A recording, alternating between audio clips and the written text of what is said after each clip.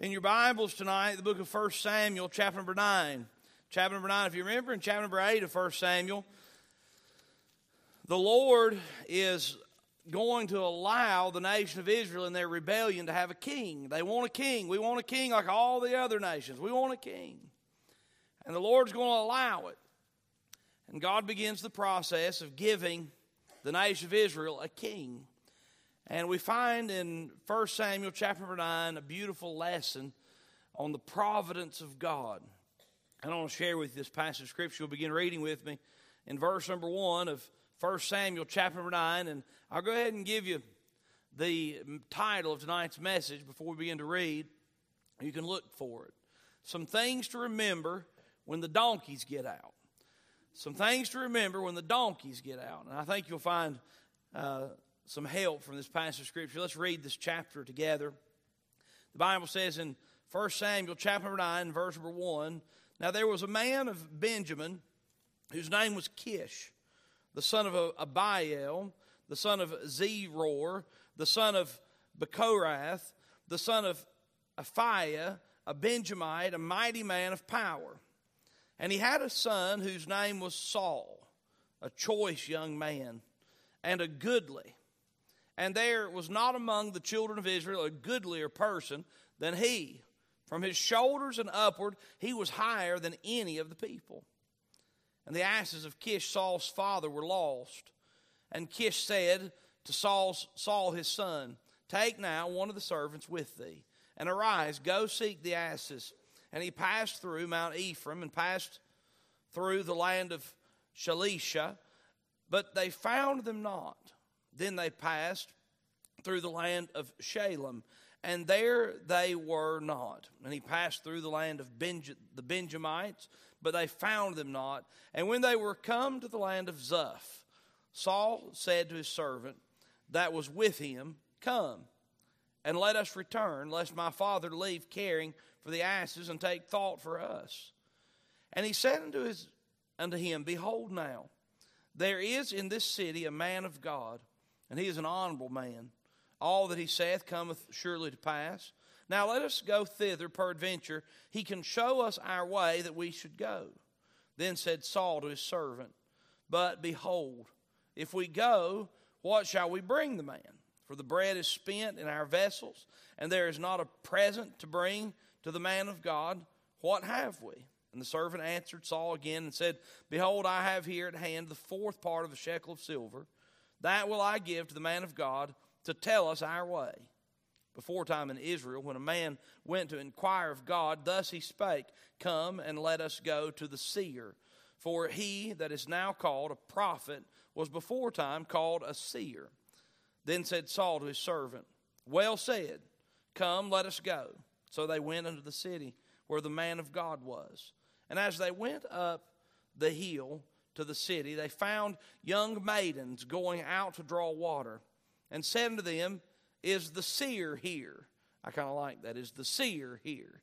And the Bible says in verse 12, And they answered them and said, He is. Behold, he is before you. Make haste now, for he came today to the city. For there is a sacrifice of the people today in the high place. As soon as ye be come into the city, ye shall straightway find him, before he go up to the high place to eat, for the people will not eat until he come, because he doth bless the sacrifice, and afterwards they eat that be bidden. Now therefore get you up, for about this time ye shall find him. And they went up into the city. And when they were come into the city, behold, Samuel came out against them, for to go up to the high place. Now the Lord had told Samuel in his ear a day before Saul came, saying, Tomorrow about this time I will send thee a man out of the land of Benjamin, and thou shalt anoint him to be captain over my people, Israel, that he may save my people out of the hand of the Philistines. For I have looked upon my people, because their cry is come unto me. And when Samuel saw Saul, the Lord said unto him, Behold, the man whom I spake to thee of, this same shall reign over my people. Then Saul drew near to Samuel in the gate, and said, Tell me, I pray thee, where the seer's house is. And Samuel answered Saul, and said, I am the seer. Go up before me into the high place. For ye shall eat with me today, and tomorrow I will let thee go, and will tell thee all that is in thine heart. And as for thine asses that were lost 3 days ago, set not thy mind on them, for they are found.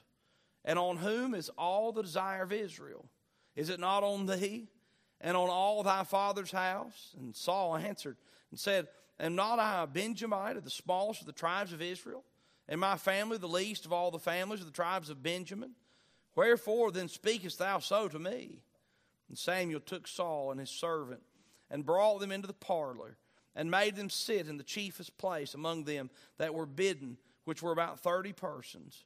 And Samuel said unto the cook, Bring the portion which I gave thee, of which I said unto thee, Set it by thee. And the cook took up the shoulder, and that which was upon it, and set it before Saul. And Samuel said, Behold that which is left, set it before thee, and eat, for unto this time hath it been kept for thee, since I said, I have invited the people. So Saul did eat with Samuel that day. And when they were come down from the high place into the city, Samuel communed with Saul upon the top of the house. And they arose early, and it came to pass about the spring of the day, that Samuel called Saul to the top of the house, saying, Up, that I may send thee away. And Saul arose, and they went out, both of them, he and Samuel abroad. And as they were going down to the end of the city, Samuel said to Saul, Bid the servant pass on before us. And he passed on. But stand thou still a while, that I may show thee the word of God. Father, I pray you'd bless the preach of your word. Help me to honor you. I pray that you'd show us you in this text. Speak to our hearts. Convict us of sin. Encourage us to trust you. In Jesus' name we pray. Amen. So we come to this passage of Scripture, and in this chapter, Saul, a young man, he's from a wealthy family. His dad's a prominent man. He is an exceptional kind of guy. He's good looking, goodly. Twice the Bible says. He's tall. He's not a Sturgill. He's tall. The Bible said that he was a head above any other man around. Saul doesn't know that the nation of Israel is crying for a king necessarily. He certainly doesn't know that God has picked him to be the next king.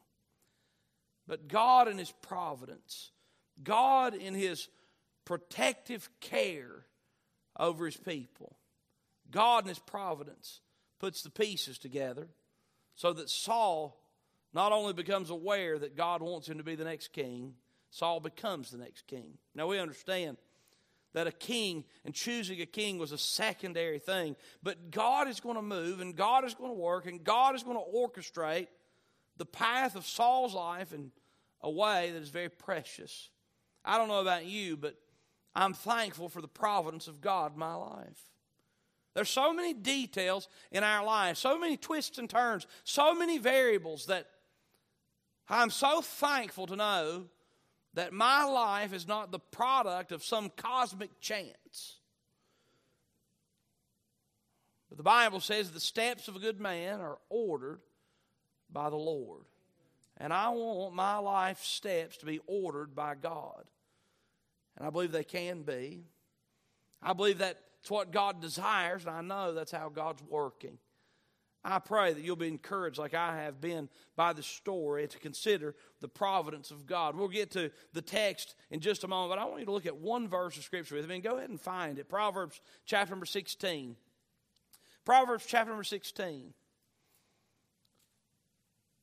Proverbs chapter number 16 and verse number 9 is a very important verse, as they all are, but very important to tonight's message.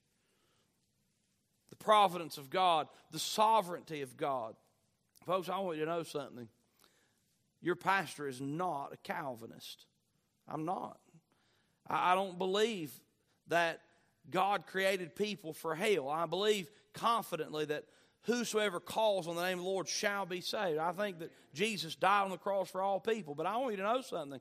I'm not going to let a hyper-Calvinist, prevent me from believing and knowing one of the greatest truths that we find in God's Word, the fact that He is sovereign, all-knowing. He's Creator. I have zero problem knowing and believing and trusting that God orchestrates and works in the affairs of man. I have no problem believing and knowing that God knows everything. As a matter of fact, I rest in it, and you can too. Proverbs chapter 16 and verse 9, the Bible says, "A man's heart deviseth his way, but the Lord directeth his steps." Isn't that a fascinating verse of Scripture?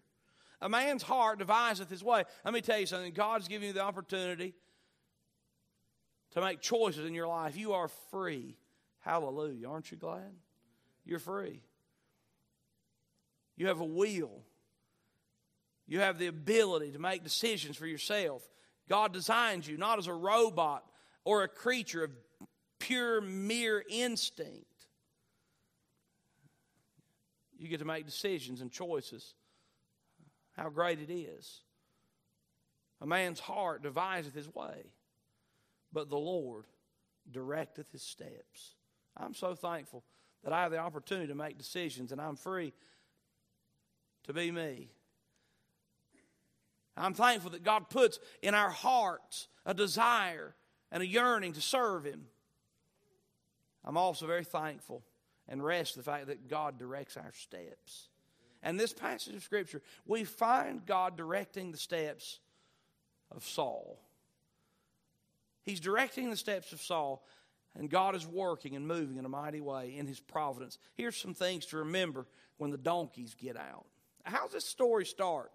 This story starts with those pesky donkeys have got out again. Where are we going to find them? And so Saul and one of his father's servants strike out to find the missing donkeys. Some things to remember when the donkeys get out. Number one, I want you to remember this. God's providence is working in your stature. Now, seems so simple, but it's so important we remember that God has specifically and on purpose designed us perfectly. We look at ourselves and there's no way God did perfect here. But He did. Let me show you some things in this passage of Scripture. The Bible says, "Now there was a man of Benjamin whose name was Kish, the son of Abiel, the son of Zeror, the son of Bechorath, the son of Aphiah, a Benjamite, a mighty man of power." Let me tell you something. It was no coincidence or random act that Saul's daddy was Kish. It's not a random chance. It's not a random chance that he was a mighty man, a powerful man. And it was not a random chance, the Bible says in verse number 2, that he had a son whose name was Saul, a choice young man and goodly. And there was not among the children of Israel a goodlier person than he. From his shoulders and upward, he was higher than any of the people. Let me just share with you something that's very important to remember. God specifically chose Saul's stature. And all of us are thinking, yeah, I wish He'd have picked that for me. Can you imagine being tall and good looking? I can't. Good looking, no problem. Tall, forget it. I'm just kidding. But in all seriousness, I want to remind you of something. The Bible gives very specific details about where Saul came from. This was part of their culture, but it's also something that God does because God is making no mistakes. You know what the world wants to tell you? The world wants to tell you that you need to be bitter because of who your mom and dad are. The world tells you need to be upset because of the way you were raised or the conditions that you were raised in. But God wants to remind you that He is in His providence and loving care. He is orchestrating the affairs of your life, and providence is represented by your stature. Providence is represented by where you came from, who you are, and we can thank God for that. You see, you should never be bitter because of your past. You should never be bitter because of your health condition. You should never be bitter because of the specific personality and traits that God gave you. What you should do is you should thank God for making you very uniquely you and find the purpose that God has for your life, because He has one that's perfect. And in Saul's life, God chose to make him heads above everybody else and very handsome, because he was going to be the king of Israel. And in your life, God has chosen to put you at a certain place at a certain time for a certain reason. And I want you to know something. When the donkeys get out, and it seems like life has given you a short change or a short stature, you need to thank God for making you the way you are, putting you where He's put you. And you need to, instead of looking for reasons to be upset and bitter and angry and insecure and so self-centered, you begin to look and see, God, why'd you make me this way? I know you've got a plan. I know it is anchored in love and purpose. Lord, in your providence, would you show me what you want to do with me? What do you want to do with me? In my weaknesses, in my strengths, in my shortcomings, in my abilities and inabilities. Lord, will you show me your prophet? I can guarantee you something. God has a plan for your life. And I want to remind you of something. When you feel like the donkeys have got out and life has given you an unfair portion, you remember God in His providence has determined and yearns to use you the way you are. He's faithful. He's faithful. God's providence is in your stature. It was no surprise, no secret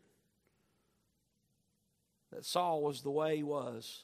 It was no coincidence. God made him that way. I'll tell you, that's the spirit that Christian people should have.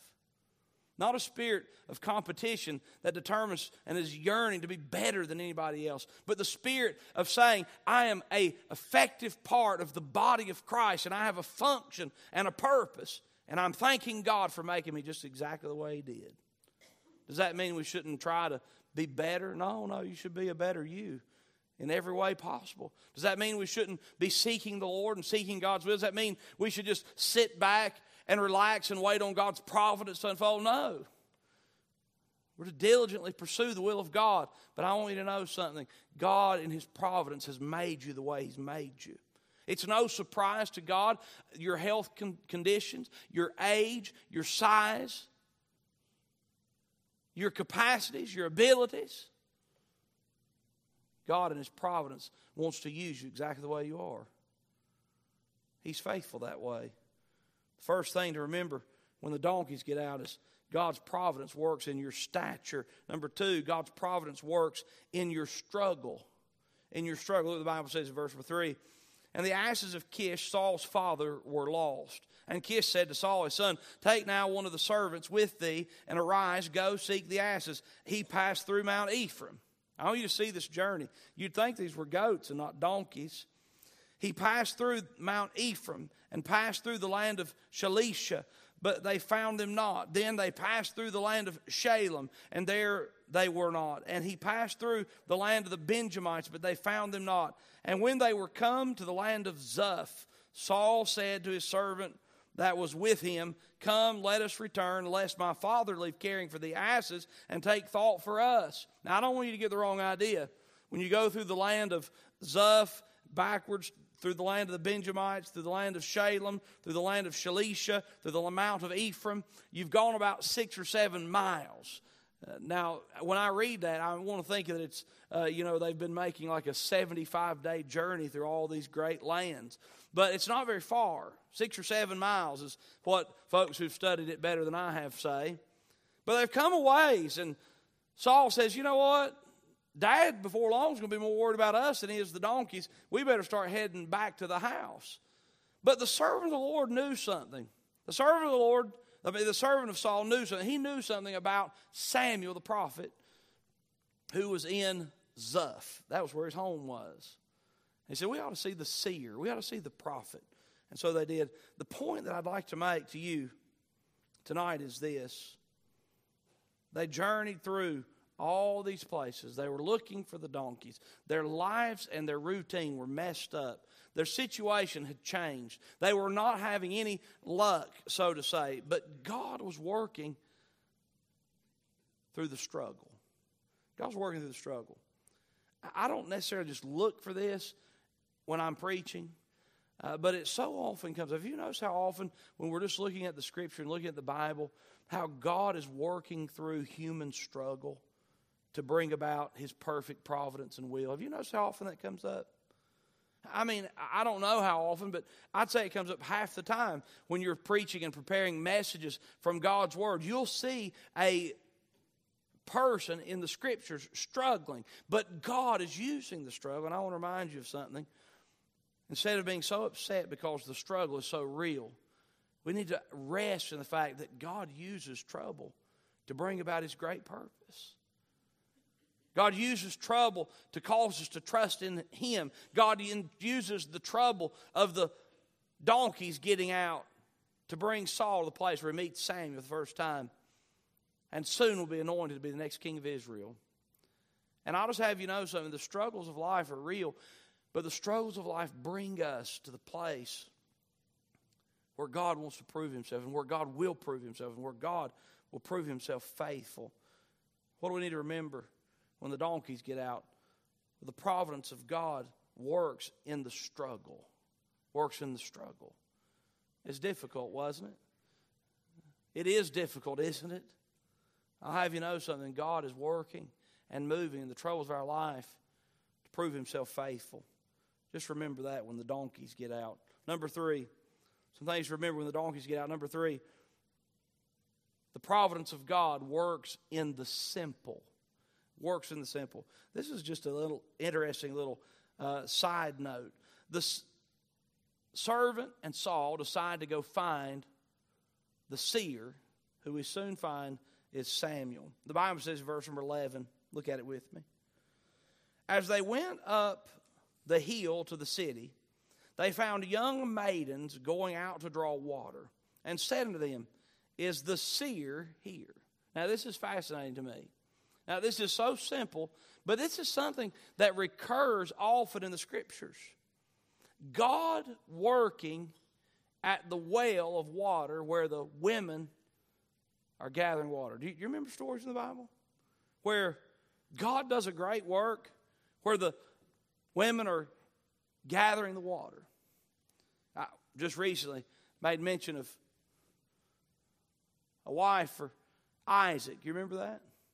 Where did the servant of Abraham, find a wife at a well of water? Where did Jesus meet up with the woman at the well? I gave it away. It was at the well. And so here again, there's a group of ladies at the well of water, and the servant and Saul come to the well of water, and it's there that God uses these little ladies to point Saul in the right direction. Is the seer here? The point I want to make is this. God uses simple things. God uses simple things. What's special about drawing water? There was nothing special about drawing water. As a matter of fact, it was a tough task.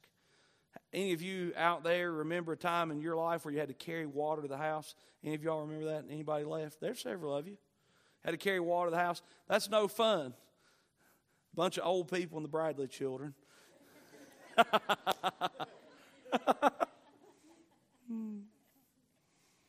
That's no fun. It's just part of life. Routine, mundane, simple. God's providence works through the simple. I'm fascinated by this. You see, some people have this idea that I can have the will of God and know the will of God if I'll do some extraordinary thing. That's not how it works. I'll just tell you, God will work the simple things in life. God's providence is amazing. And God is orchestrating the events of our lives. And you can look for God to move through simple things. You know what God likes to do? God likes to use just simple faithfulness to bring about His perfect will. God likes to use just basic righteousness to bring about His perfect will. God likes to see people who are willing to obey God today and tomorrow and be simple and be fervent in the rudimentary, basic things of life that just please the Lord. And God works through the simple to bring about the most profound. I'm thankful. I'm thankful. I was just reminded of mine and Ruth's love story. She's nervous already. But I'm going to tell you a simple story. Now, how does a boy from Chilhowie meet a girl from Indianapolis? Well, a lot of you will say, well, she went to Crown College. But I want to tell you a little something about that. Ruth's one of the greatest treasures in my whole world. She probably is the greatest treasure in my whole world. And I'll just tell you, the only reason that we ever met was because a Crown College student was talking about the Lord and talking about what God was doing in his heart and life at Crown College. I always say we met at Walmart, and we did. First time I ever laid eyes on her, Walmart. Hallelujah. You get anything you need at Walmart. Name brand wives, they're not cheap. But let me tell you this, and you'll not be surprised. There was a young man named Jason Martin who had just finished up, I think, his second year at Crown College. The only reason Ruth even knew this guy existed was because he just so happened, it was just a random circumstance, it just so happened that he lived next door to Ruth's aunt. And so Ruth had become acquainted with these folks just on a few occasions. And Jason, the summer that Ruth would be preparing to come to college, was working at Chick-fil-A. And at Chick-fil-A, ran into Ruth. What are you going to do now that you've graduated from high school? I'm not sure. We're trying to figure it out. What are you doing? He's like, I'm going to Crown College, and it's wonderful. The Lord's blessing down there. It's been sweet. Harold and Pam and Jonathan and Ruth, they'd never heard of Crown College or Temple Baptist Church or Clarence Sexton. They certainly have never heard of Cody Sturgill and the Chilhowie Baptist Church, but I'll tell you something, God had. God knew all about it. And God in His perfect love and providence let a young man, prompted by the Spirit of God, I know he was, to say, hey, you need to consider going to Crown College. It wasn't long they drove down, visited the school. God did that thing that He does in the hearts of His people. He said, that's it. Do it. That's it. Do it. Ruth decided to go to Crown College. We met at Walmart. She made me cry over her for 2 years after she broke up with me the first time. It was awful. But the Lord put all the pieces together and blessed me immensely. Now, I'm just telling you. You know what? I finished preparing this message and reading this passage of Scripture, and all I could think about was this song. It says, let's just stop for a minute and praise Him. And I want you to know something. If you'll determine with your life to just please the Lord, if you'll determine with your life just to wait on Him and do what's right and rest in the simple things, if you'll just say yes to God, I want you to know something. He will move in the most mysterious, amazing way. The donkeys may get out, and God lets you know what you need to do with your whole life, but you can be certain that God in love will meet your every need. So when the donkeys get out, you know what we're tempted to do? I don't know what to do with my life. I don't know why I'm having to deal with this. Instead of responding to the issues of life and the burdens that we bear, maybe we should just take another glance at them and say, Lord, I don't know why you're doing this, but I know you're a God of providence who works things together for good. And I love you and I trust you and I know that you love me. And so however you're going to work this out, the donkeys are out. And I don't know what to do. But I'm just going to trust you. You see, what does God do? God's providence works in our stature, our struggle. And it works in the simple things of life. And we should just stop for a minute and praise Him. That's how He's decided to work. There's so much more in this chapter, but I'm going to stop there. We need to praise the Lord for His goodness. He's faithful. And about the time you've got down and out about your bad luck or misfortune, whoa, hold on. That's not the spirit of faith. That's the spirit the devil wants to put in you to make you live a defeated life. The spirit of faith says, hey, I'm trusting you, Lord, because I know you're a God of providence. He's faithful. You can trust Him. Those are some things to consider when the donkeys get out. I think it'll help us.